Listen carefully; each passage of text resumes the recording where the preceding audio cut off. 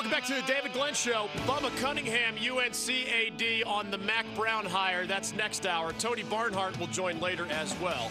But joining us now, as promised, he is a guy whose voice you will hear and face you will see for the remainder of the college football season. And I mean calling games, describing who makes the Final Four, and all the rest. Catch him Saturday night in Charlotte.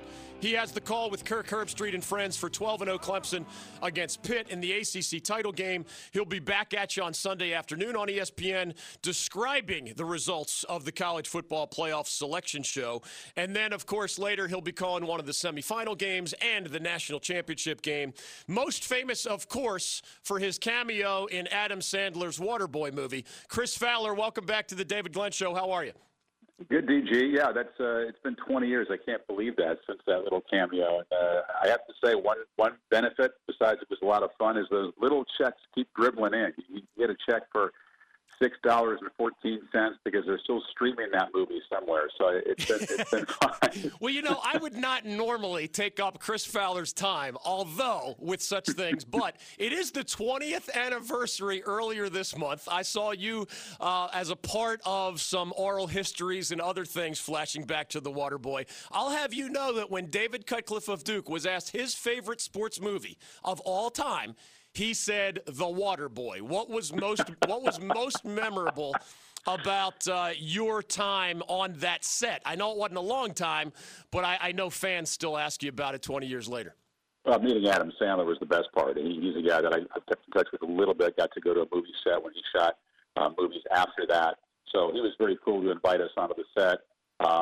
He was involved in sort of directing what we were doing. I have to say it was not a huge job stretching and growing as an actor. Play yourself next to Corso. I look forward to other acting challenges in the future. That was just pure fun. I mean, we were in a little studio. It wasn't even a real stadium, a real press box, but you kind of look down in the field and pretend you saw Bobby Boucher and all that kind of stuff. And some of the lines people still quoted back to me. So it's been fun. But yeah, meeting Adam and hanging around him was the best part of it. Have you, in the last 20 years, secretly snuck into a broadcast? There's a lot of pain and shame in those eyes. Or I've wanted to. Not yet? Just like, yeah, I have never. Not in a game call. I mean, maybe in game day back when the movie was just out or something. Yeah. But I do feel a responsibility to not leave 99% of the audience behind with the reference they would get.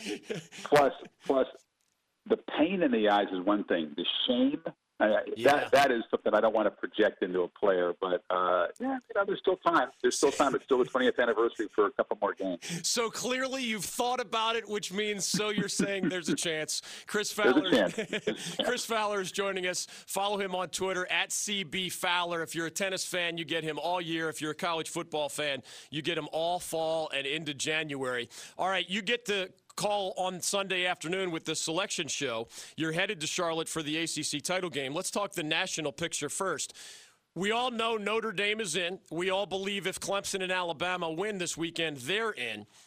What is the next step? How do you break down what else is out there as Georgia fans and Oklahoma fans and Ohio State fans and maybe even others are trying to envision the scenarios where they squeeze into the Final Four as well? To me, I'll start with Georgia. They got to win in my mind, unless there's carnage and Ohio State is upset and Oklahoma loses to Texas and things like that happen. Then I think Georgia potentially as a two-loss non-champion would get in, but only in that scenario. To me, they have to win. The other two, I think the margin is important. I think the committee has sort of made their decision that Oklahoma, based on up to now, is more impressive than Ohio State. And it's important. It's important for Oklahoma and their cause that they be in sort of that pole position, but that's a match race, So how much can change? Can Ohio State make the kind of emphatic closing statement against Northwestern that they did against Wisconsin 4 years ago when they clobbered them and they just looked like one of the four best teams, ended up winning the championship, of course, that year. That's the mindset there, I think, is not just win huge if they can. Northwestern can be tricky. They can be tough. They can make a game a little ugly and lower scoring and deny Ohio State the chance to do that. But I know that with the explosive offense, with Haskins coming in on a roll after what they did to Michigan, there will not be a letdown. They're going to have to put pedal to the metal and try to win by a big score. Oklahoma has bigger challenge doing that, I think, against Texas, which is a tougher opponent. But I think Oklahoma wants to come out and start the game the way they played the fourth quarter the first time around when they came from 21 down and Kyler Murray used his legs and his arm. And I think if they start fast and get a lead, Texas, to me, isn't necessarily built for the big comebacks because you try to come back against Oklahoma, not just scoring points. That's one thing. A lot of people do that. You got to stop them, right? You got to stop them a bunch of times. And that's the problem that West Virginia had. Other opponents have. If you get behind against the Sooners, it means somehow you got to get stop after stop to get back in the game. But I do think Oklahoma's in a better position going into their games than Ohio State. Chris Fowler's joining us on the David Glenn Show. He'll be on ABC for the Saturday night call of 12-0 Clemson against 7-5 Pittsburgh in the ACC championship game. We're bringing the big tailgate tour there. Of course, ESPN/ABC are bringing the heavy hitters there as well. Chris, Herbie, and the rest of that crew. Coach K here in our backyard in college basketball has spoken for a long time about what he thinks is the need for a commissioner of college basketball. He says, some NCAA people have their hearts in the right place, but without a commissioner for college hoops, sometimes the decisions go awry in Coach K's eyes. We're going to make you the commissioner of college football just for fun. All right? No, thank you. But you are a caretaker. You are one of the faces of college football. Well, I care about the sport. I'll give you do. that. In all sincerity, I wonder your thoughts, as some have suggested. I mean, you've read Dan Wetzel, Death to the BCS, and he had a recent article about how wouldn't it be a more fun weekend if instead of conference championship games, many of which are meaningless, we had the 8-team bracket that served as an Elite Eight in an expanded version of the playoff. Is that good for the sport that you care about? Is there a better way than what we have right now with something I celebrate? I mean, I got tired of sports writers dissecting resumes, after the Bowls many years ago. This is way better than that. But is there something even better in your eyes? Well, I've said for a long time the conference championship games would have to go away to make an 8-team bracket work. You can't keep adding layers in games. You talk to the players that have been involved. Game 15 is the wear and tear is real. So if you're going to add another layer, you got to do it with the conference championship games. And for me, yeah, that'd be a good trade-off to make. The dollars would more than offset it. Talking about having 7 playoff games instead of 3. I think that the conversation about where those quarterfinals would be played would go into that. Are you going to put them at the campus sites of the 4 highest seeds? And if you do that, you get a bigger playoff, you get more dollars, you get more teams say that they can be in the playoff. Would you get different semifinals, though? Seriously, would you? I mean, are you going to go to Tuscaloosa and win a quarterfinal? Are you going to go to Death Valley and win a quarterfinal against Clemson? It's possible. You could say they'd be in there taking a swing at it. Yeah. But it's very likely you could end up with the same 4 teams as in a 4-team bracket, barring some big upset. So, you got to think about that, too. On Saturday night, Clemson is going for its 4th straight ACC title. I wonder how you and Herbie handle such things, because I remember... We hope for a close game. Well, we hope Vegas is wrong. That's how it starts, brother. Well, we don't do a lot of games where one team's about a 4-touchdown. Right. I'm thinking to myself, 3 years ago, you guys had an 8-0 Carolina team in conference play that had tied the school record for wins, and they go down against a really good Clemson team. It was that onside kick attempt, a 1-possession game in the final minute. I imagine y'all had a lot of fun with that. I was there, so I didn't hear your broadcast. But how do you hype up a pit matchup that more resembles last year when everybody believed the Tigers were a lot better than Miami, and that game seemed to be over pretty darn early? Yeah, I think, first of all, we don't hype it up. I mean, I think we present it with integrity in the way we honestly see it, which is that Clemson is playing to punch their ticket.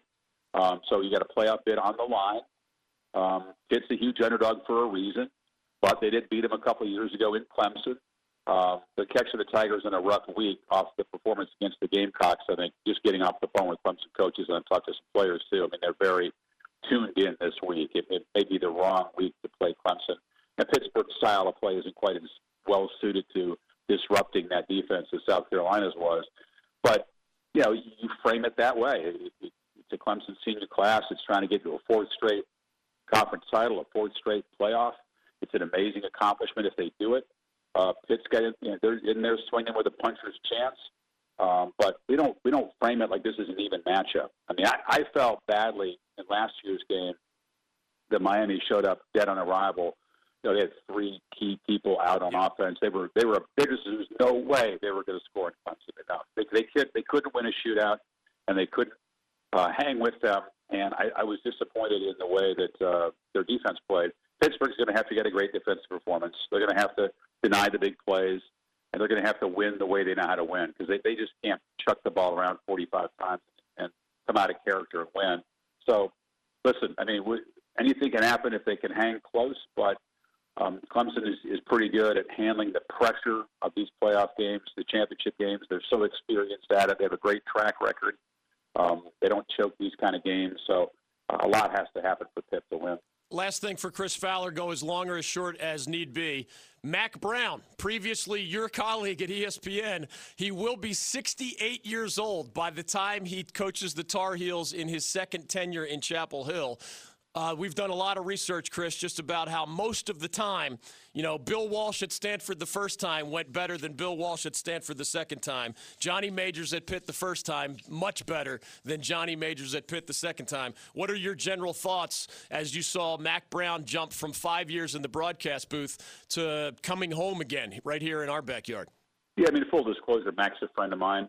Known him a long time. I covered him when he was at Carolina the first time. I go back a ways. Yeah. I watched Oklahoma come in there and shut him out one time. It was the most boring 28-0 game you've ever seen. But so he's inheriting a rebuilding job just as he did the first time. He stayed very, very active and tuned into the game. Sometimes when guys go from coaching to TV analysis, they dial it back. They know they don't have to prepare and follow it the same way. But Mack always has. I mean, I trusted his wisdom on all kinds of teams. Whenever I was doing a Big 12 game, I saw him at a Texas practice this year when we had the Longhorns, and he was very, very tuned into the situation there and at Carolina, because we talked a bit about the Tar Heels program. I had a Carolina grad next to me who was a producer, and he was very keen to get Mack's take, and it was obvious that he was very dialed in and behind the situation. So I wouldn't worry about that. Saban's 68 years old too, by the way. Yep. So I think people feel like he can still coach, and 68 is certainly not too old to do the job at all. Mack's got good energy. He's kept he's